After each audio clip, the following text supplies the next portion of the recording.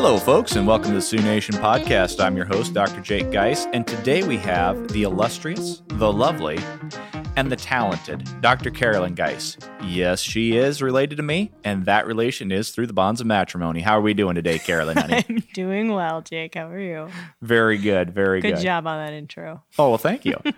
So not only is she lovely and talented, she is also the area supervisor for Area 3 for the South Dakota Animal Industry Board. Correct. And most people are going to say, what is all that? So take it away, Carolyn. What is the South Dakota Animal Industry Board, and what do you do?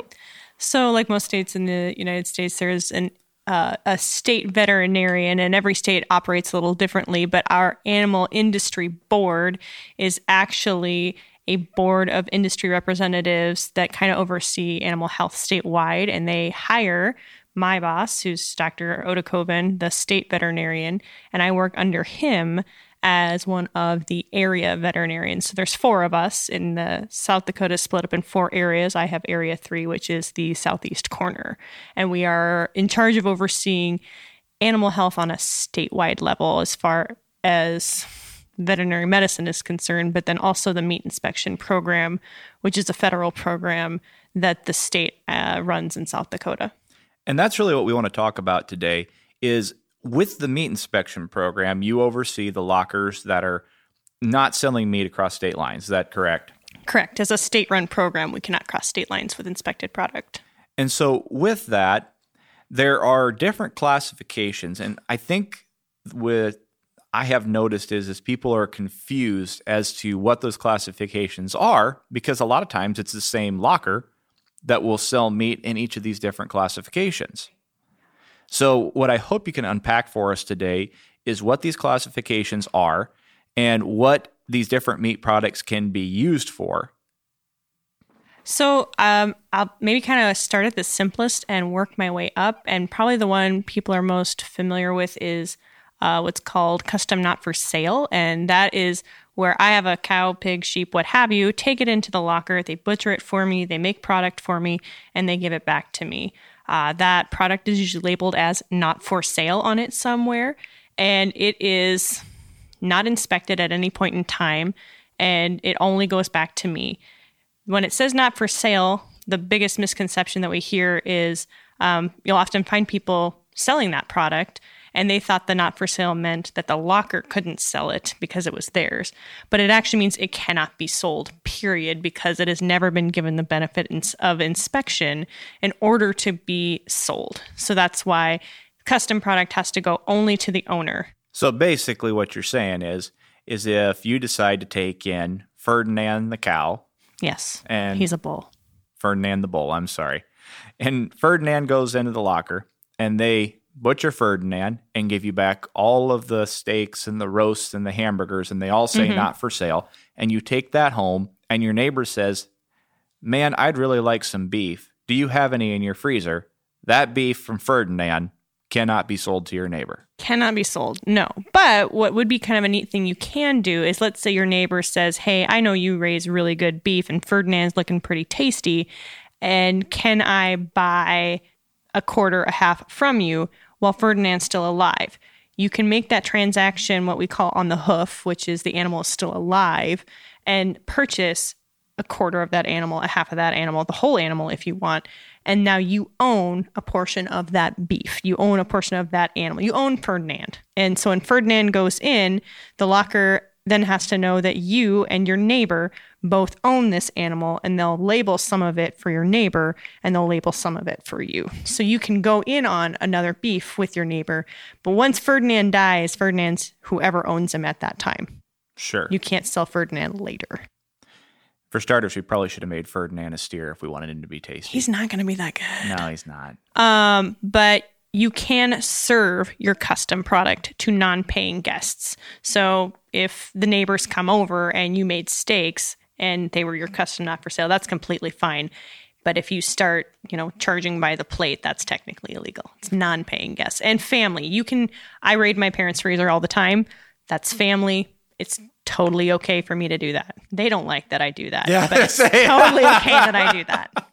Where'd all the ribeyes go? They were delicious. We just hope Brenda and Jim aren't listening. They will now. I'm sure they'll be excited to hear about this. Thanks, Mom and Dad. I love you. So that's the custom product. But now, obviously, there's meat has to be able to be sold. So how does that process occur? What are the next levels in this inspection process? So the big overarching theme to remember that when you see any meat for sale somewhere that's not being sold illegally, like custom product, it has to have been inspected at some point in time. So it always starts at the slaughter process. There's an inspector at slaughter inspecting the animal before it dies, make sure, it didn't look like crap before it came in. It looked healthy before it came in. And then they are actually watching the entire process all the way to the point where the carcass gets rolled into the cooler. And so that's the first step of inspection. So anything that you buy at a grocery store, at a farmer's market, so on and so forth, or at the restaurants, it has to be inspected. And so that's kind of the highest level, I guess. If you went on our spectrum of meat inspection, there's custom, which is not inspected at all. The custom plants are inspected for sanitation purposes. So our inspectors do go there once a month to make sure that they're clean and operating legally. But if you go to the complete opposite end of the spectrum, which is a fully inspected plant, there's inspectors there every day of inspection and overseeing the process of what they're making. And without getting too much into the weeds, there's a lot of documentation and record keeping through the entire process of full inspection in order to make sure that a safe and wholesome product is being made to be going out into commerce for the public to buy. So what you can look for a fully inspected product is they'll have a legend. And so in the state of South Dakota, it is an outline of the state of South Dakota. And it'll say something to the extent of product produced in plant number, and it'll have a number. And that denotes that this is a fully inspected product. Sure enough. Now, is there anything between inspected and custom that's kind of a middle ground? I feel like you knew the answer to that already. Quite possibly. I've only heard you talk about this for the past 3 years since you've had this job. That's so right. So there is. So you can go into a grocery store, potentially a farmer's market, what have you, and see packages of meat that don't have that legend on that I just talked about. But it also doesn't say not for sale. So that's what's considered a retail sale. And the difference is, I'm trying to think of the best way to explain this because it gets a little convoluted. So a grocery store can purchase fully inspected product. They will get that in. It will have the legend on it, whether it be a South Dakota legend or a federal legend. And they can further break that down into what we call retail sales and retail cuts. So they have a retail license. They can break things down, repackage it, and put it on the shelves for sale without being fully inspected because it originated from a fully inspected source.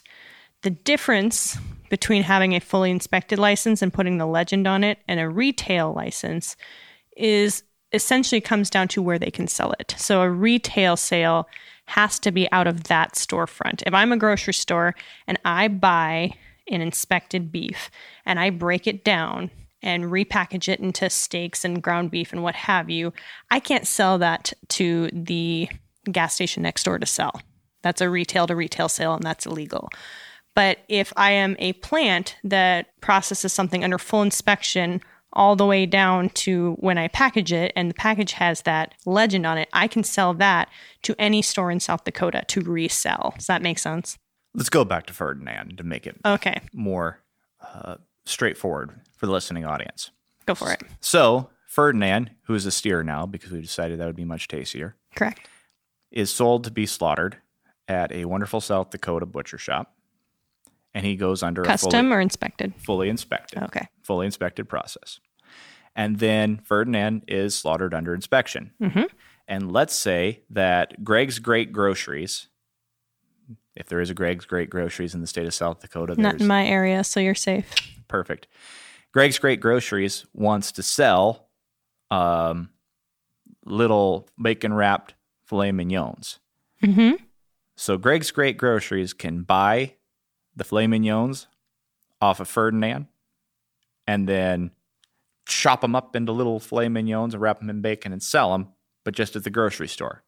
Correct. Is Triple G, is that a licensed retail store, I'm hoping? That's what I'm saying. Okay, yes. Hopefully, yes. Good. Yes. But yes, they can do that. They can buy a loin and then further process it into smaller pieces. And they do have to properly label it. It's got to have an ingredient statement if there's multiple ingredients, safe handling instructions, and there's some other factors. It's got to be labeled appropriately, but we don't need to go into those. Sure, but that's how the retail license could work as an Correct. example. Yeah, yep.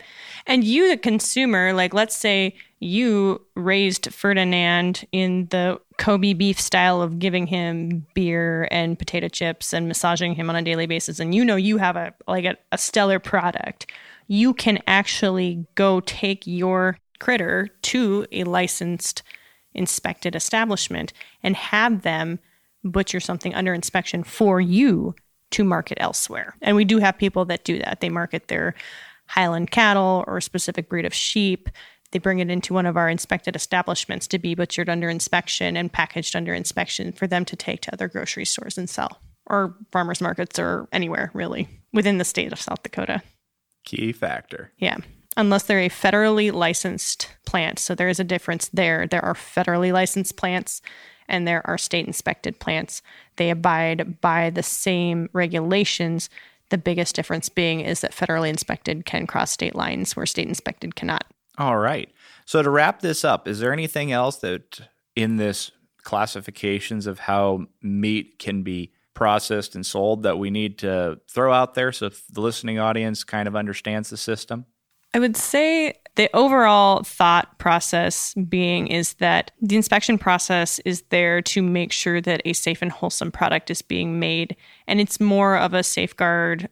I hesitate to say the word guarantee just because it was inspected, because all of the documentation was done and the monitoring and temperatures and everything were done. You're more likely to have a safe product versus if someone's selling their custom product. Well, you don't know if their freezer went down yesterday and they're trying to get it out of there because, everything started to spoil or what have you. I will say the only other caveat is, according to law, custom product also cannot be donated. And that's a thing that we find a lot of, is that our compliance officers will sometimes go to food banks and find a bunch of custom not for sale product. And that's illegal as well, which I think kind of gets some people's heckles up because it's like, well, I have this good product and I want to donate it for people who can't afford it. And while very admirable, the logistics behind why we don't allow it is just because they can't afford it doesn't mean they don't afford to have a safe inspected product like everybody else does. And I'd say most food banks in South Dakota are aware of and enforce that. They are now. Yes, we have some very, very good compliance officers out there that kind of do some routine checks and they'll swing in there and look for it. And again, a lot of it just comes down to education. Sure enough. Well, thank you for taking the time to stop by the Sioux Nation podcast. And thank you to all of you out there listening. Y'all take care, folks.